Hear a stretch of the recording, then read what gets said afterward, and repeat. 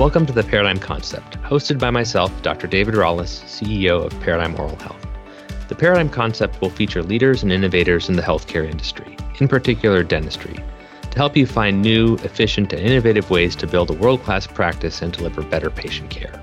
At Paradigm Oral Health, we're all about shaping the future of our specialty, with a focus on putting the needs of the patient first. Learn more and subscribe today at paradigmoralhealth.com. Hi, this is David Rawlis, CEO of Paradigm Oral Health. Today I'm joined by Ted Timmerman, Chief Technology Officer of Paradigm.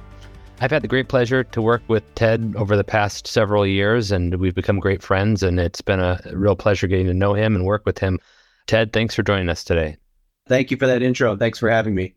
Well, Ted is a real technology genius and one of the most positive and energetic people I know, and he's built a great technology infrastructure network within Paradigm. And I've really enjoyed learning along the way. So in an attempt to hopefully learn more myself, I'd like to ask you a few questions about your background, how you came to join Paradigm, how the business has developed over the past many years, and what you see for the future of the business and more broadly, technology and healthcare, if that sounds like a reasonable plan to you. Yeah, that sounds great. All right. Well, if you wouldn't mind, just to give everyone a sense of your background, can you describe your childhood and what brought you to your love for technology and your career that brought you to Paradigm? Yeah, absolutely. So I have been in technology since the late 90s. I sort of found my way there through various means. My father was actually in the Marine Corps. He did 22 years. And so I spent my childhood moving around all over the country and even overseas. I met a lot of different people from all walks of life, all areas of expertise, and was able to get a fairly well-rounded upbringing.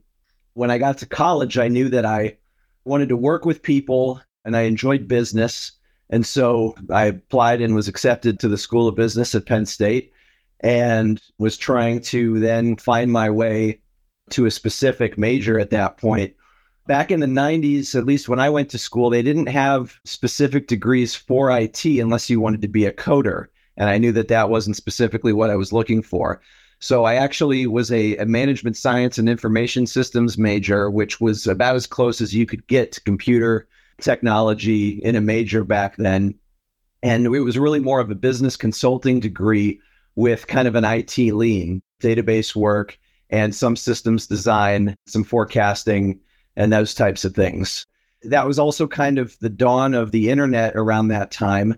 And so working in computers, I spent some time on the internet and got to know a lot of IT professionals who worked for companies all over the country and made some connections with some folks that worked for a Fortune 500 logistics company in Chicago and ended up out here right after school working full-time for them. So got my start at a very big company, got to see how that worked. As my career evolved, I started doing some consulting in the small and medium business space, spent some time learning how to do that in California, and then moved back to Chicago and actually started my own consulting company in Chicago back in 2011. I've worked with all different types of businesses, all different verticals, all different sizes and shapes. And I felt that that background really helped me with Paradigm because this company has grown immensely over the last 4 years and has looked different at various steps along the way. And so the problems that we're trying to solve as a 6-month-old company are slightly different than the problems that we're trying to solve at year 3, year 5, and on into the future.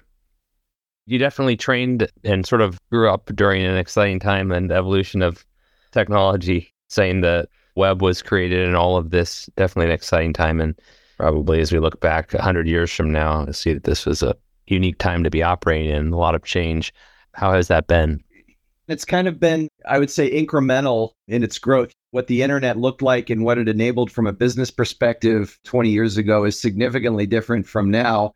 And actually, one thing that comes to mind is a comment that you made in a meeting a few months back where you were talking about how transformational the internet has been for businesses over the last 20 years.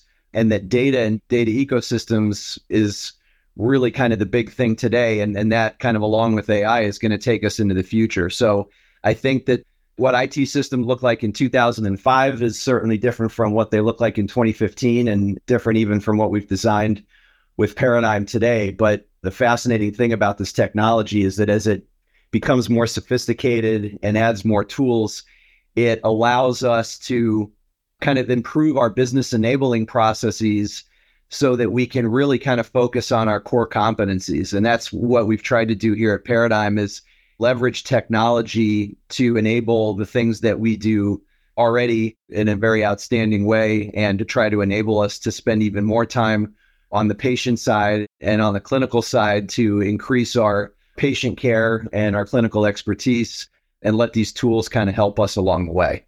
So I kind of think about it as there's the networking side and clinical technology. And I think if everything's going right, no one really even knows anything's happening on the networking side of things. It just works all the time, and it's not that glamorous. You don't get thanked very often.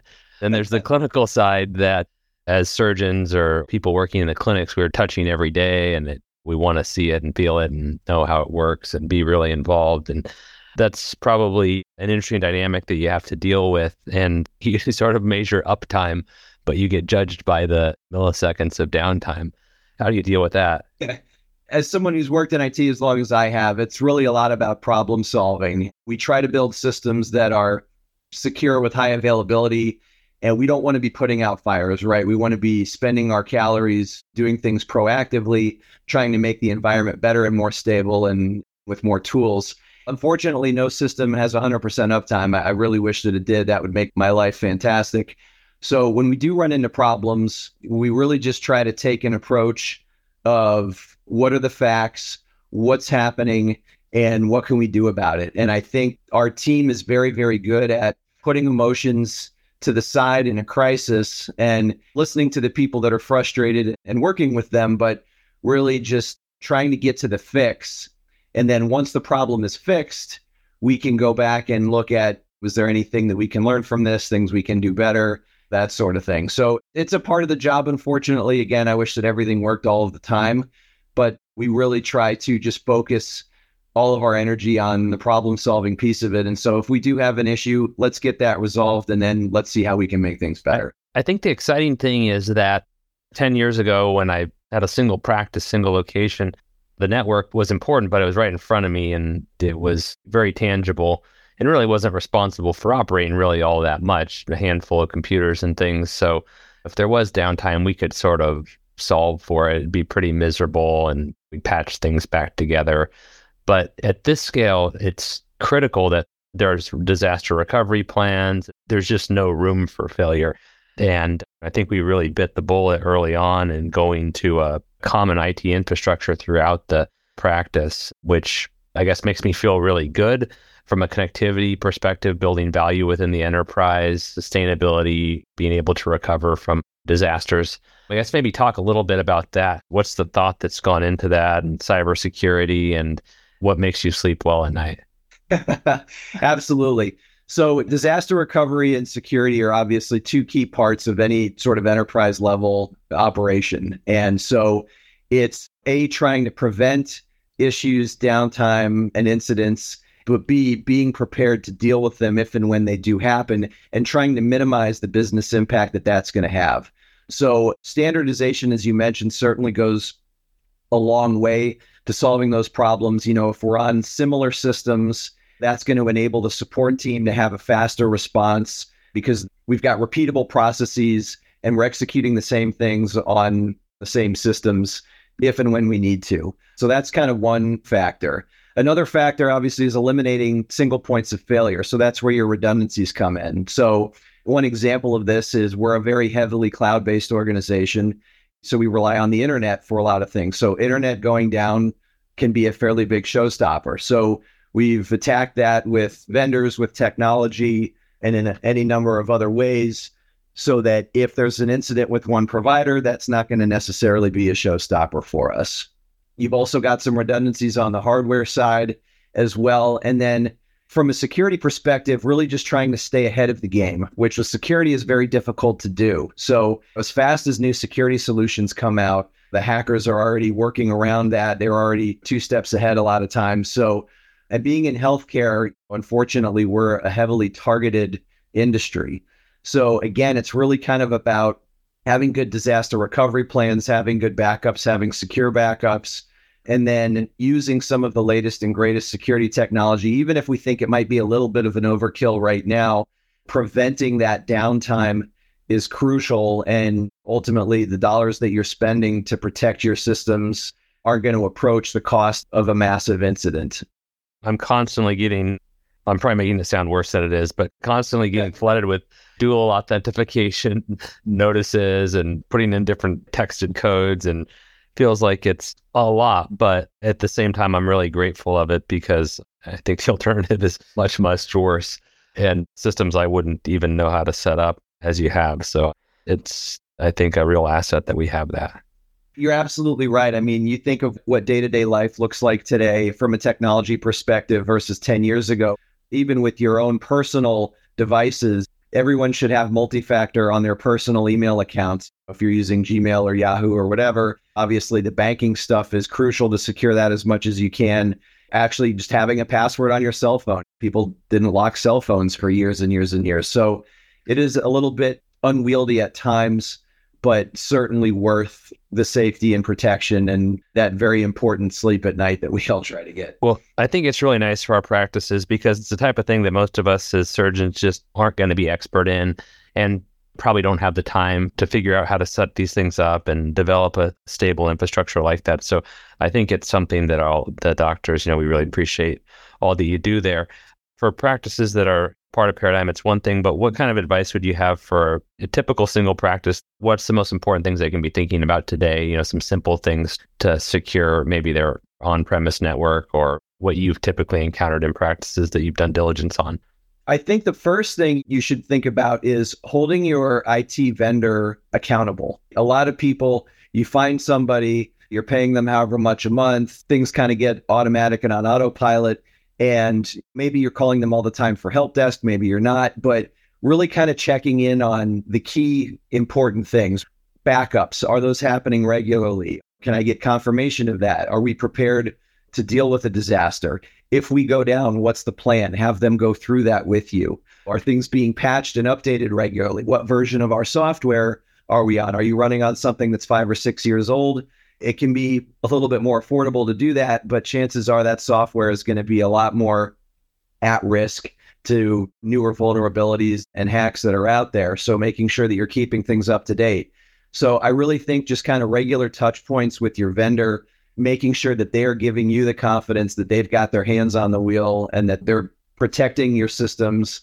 But you need to prioritize. As Dr. Rollis mentioned, it's nice to kind of leave everything in the background and not think about it when it's working, but it is such a core business enabling process now. If your technology is having serious problems, your business is probably having serious problems. So really just kind of doing regular reviews and making sure that all those boxes are getting checked so that you've got that peace of mind.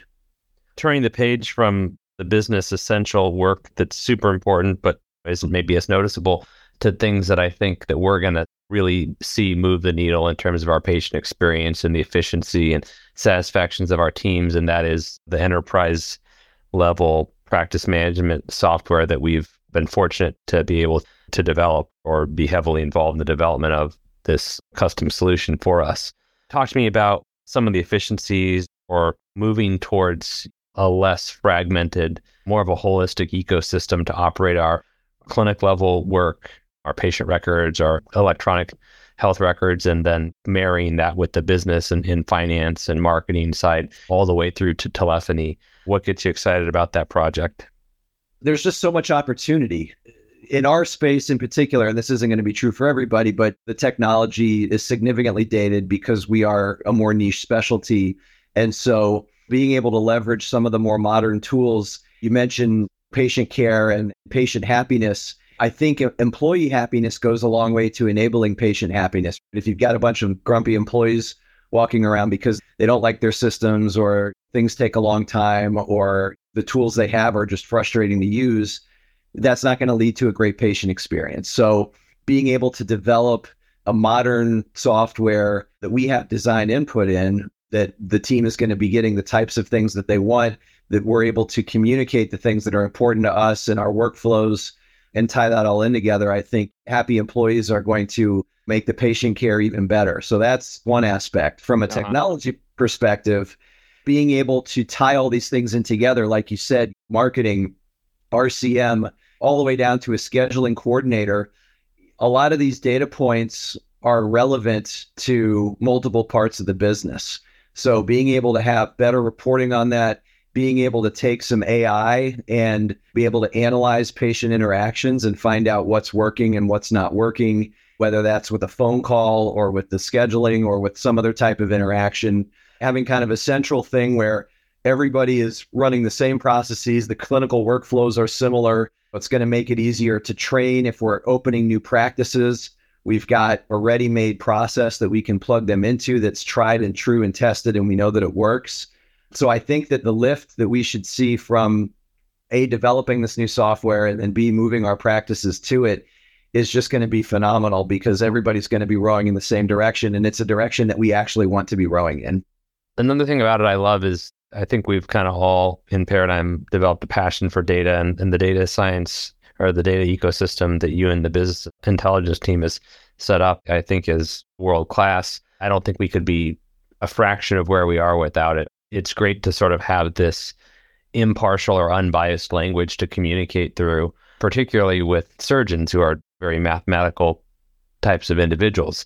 But the frustrations I think we've kind of run into as well has been capturing the same data at different practices or different locations. And I think we've done a good job of that, but moving towards something where it's a whole technology ecosystem, everything that happens within the practice is totally connected, should allow us to capture data much cleaner and maybe even not force, but guide people into singular workflows that are best practices. Because there's really no reason that we should be registering patients or documenting different things, particularly very critical things, 100 different ways. There ought to be a best way to do it, and we should all do it that way. Certainly all agree upon it, arrive at a consensus, but we shouldn't be reinventing the wheel every time. And then it becomes impossible to capture that data, understand it, compare apples to apples. So this has been a very long project, putting this software together and marrying it with our data ecosystem. I think the operational efficiencies and the patient satisfaction and our team satisfaction should change dramatically from a data perspective, don't you think? You're absolutely right. The issues in sort of a more disjointed environment are compounded because A, you're pulling data from different systems. So maybe the data points that you're collecting are different or they're being tracked in different ways. And so it's a lot more difficult to capture or compare apples to apples. And then even if you've got practices on the same system, are they using it in the same way? And with an acquisition model like Paradigm has, we're adding practices to our brand that are on some similar systems, but they're not necessarily using them in the same way. And so even though we can go into those systems and pull out data, you're not always going to be looking at the same things. And so being on a single system with best practices where we have data controls, it's going to make that data truly valuable and really kind of tell the stories that we're interested in learning about. Garbage in, garbage out is a pretty common phrase with regard to data. And so if people are capturing things incorrectly or in the wrong way, or you don't have any sort of controls to make sure that you've got good and clean data, you could run the best reports in the world, but it's going to be inaccurate. I feel like the last decade, we've almost been cheated in terms of what was available to us. And I think the softwares that we've used are very good, not to put them down at all, but they support very small markets in terms of a dental specialty versus a market that Epic might support, or even softwares that support general dentistry more broadly. So through this project really opened my eyes in terms of what's available with automation and AI and what can be developed when you're addressing a larger market and not focused on a pretty small customer base. Does that seem accurate? It does. And I think that a lot of the software design that was taking place 15, 20 years ago did not have enterprise in mind. It was more for private practice and smaller practices. And so what companies like ours have attempted to do is take this square peg and put it in a round hole. How can we take these tools that are available to us and scale them and build an enterprise system around them? And I think a lot of people throw up their hands and don't even try. To our credit, I think we rolled up our sleeves and we tried to make the best situation that we could. But again, having a new technology partner that is willing to build and grow with us was incredibly valuable. And it also would open so many other doors down the road because this technology can be applied to a number of other things. And so as paradigm kind of grows and changes, I think these tools are going to be able to grow and change with us. Yeah, it's really exciting time in the business to be implementing these changes. And we always say that Paradigm differentiates itself on data, technology, and education. So it's sort of a mix of digital and analog and bringing them all together. It's kind of like dentistry in general, the clinical practice of it. I think we're going to have some really cool opportunities to educate our teams, implement new technology, and then capture data and then go back and educate again. So it should be kind of a positive feedback loop for us. Really excited to see what we can accomplish. It seems like connectedness is just so important in terms of process improvement, whether it's down to the clinical research that we're doing and being able to do research to support that we are the best, or if we find out that we're not the best at something, how can we quickly adapt and learn from the data? So that's sort of my vision for the future of the business as it relates to technology. And I think with some of the things we're seeing with AI, in some regards, it would be great to replace people, including myself. If a robot could take out wisdom teeth better, then great. I'd want that robot to take out my child's tooth if they can do it better. But otherwise, assuming that doesn't happen, I think it's going to be a lot about making humans perform better. And we're in this really challenging staffing environment since COVID, where we probably do just have to accept some level of turnover. People have a lot more options. Society's changing and things. So we probably do have to understand that we have to make our jobs really appealing, make them satisfying to people. If any technology we can use that can make their job a little more pleasant, or in the event that we maybe will have to deal with some turnover, how can we get people trained up to the top of their performance so that they can do a really nice job quickly? It seems like capturing data, delivering that to the scheduling coordinator or the treatment coordinator, giving them insights about their performance, how their practices patients are interacting with them, rating them, et cetera, giving feedback, helping them identify slots to put patients in, new ways of educating patients. That's what really excites me and how I think technology will impact the future of Paradigm. Do you have thoughts about where you see the future going or where we should be focused? I think you said a lot of great things there. And my thinking is very similar. I think that AI, at least sort of in this 1.0 version, I mean, once we get to quantum computers, who knows? But for now, it's going to help us do things better. It'll help us make decisions faster and potentially more accurately. It's going to add efficiencies and improvements in things that people don't want to be doing, right? If we can take away some of the busy work, some of the more tedious functions, and put automation behind it, again, I think that's going to lead to a more satisfied workforce. Who knows what's coming 20, 25 years down the line. But I think in the short term, if we can leverage AI and data and some of these new tools to ease the burden on some of the more difficult or more tedious processes, it's just going to improve things for everybody. I think of it sort of from an abundance perspective. I think we need to have technology that can make us more efficient, capable of doing more, capable of doing better work. I don't think it's about eliminating things. I think it's about expanding what we can do.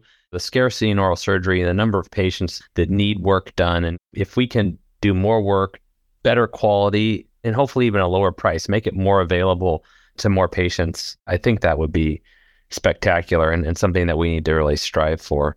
So it's great getting your perspective on all these things, Ted, and it's probably one of my favorite parts of the business is how we can utilize technology. So I really appreciate all your help, and I know the rest of the surgeons do as well. And if we don't thank you enough for everything working so seamlessly, I'd like to thank you now. So any final thoughts?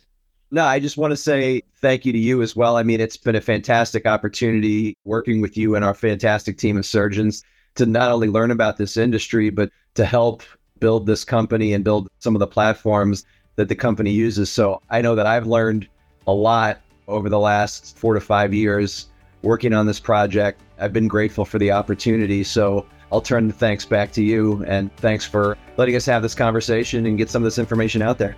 All right. Well, thanks, Ted. Look forward to the future. All right. Thanks, David. Take care. You've been listening to The Paradigm Concept, brought to you by Paradigm Oral Health, an organization led and owned by surgeons passionate about shaping the future of our specialty and ensuring the needs of the patient come first. Learn more and subscribe to the show at paradigmhealth.com. Thanks, and we'll see you next time on The Paradigm Concept.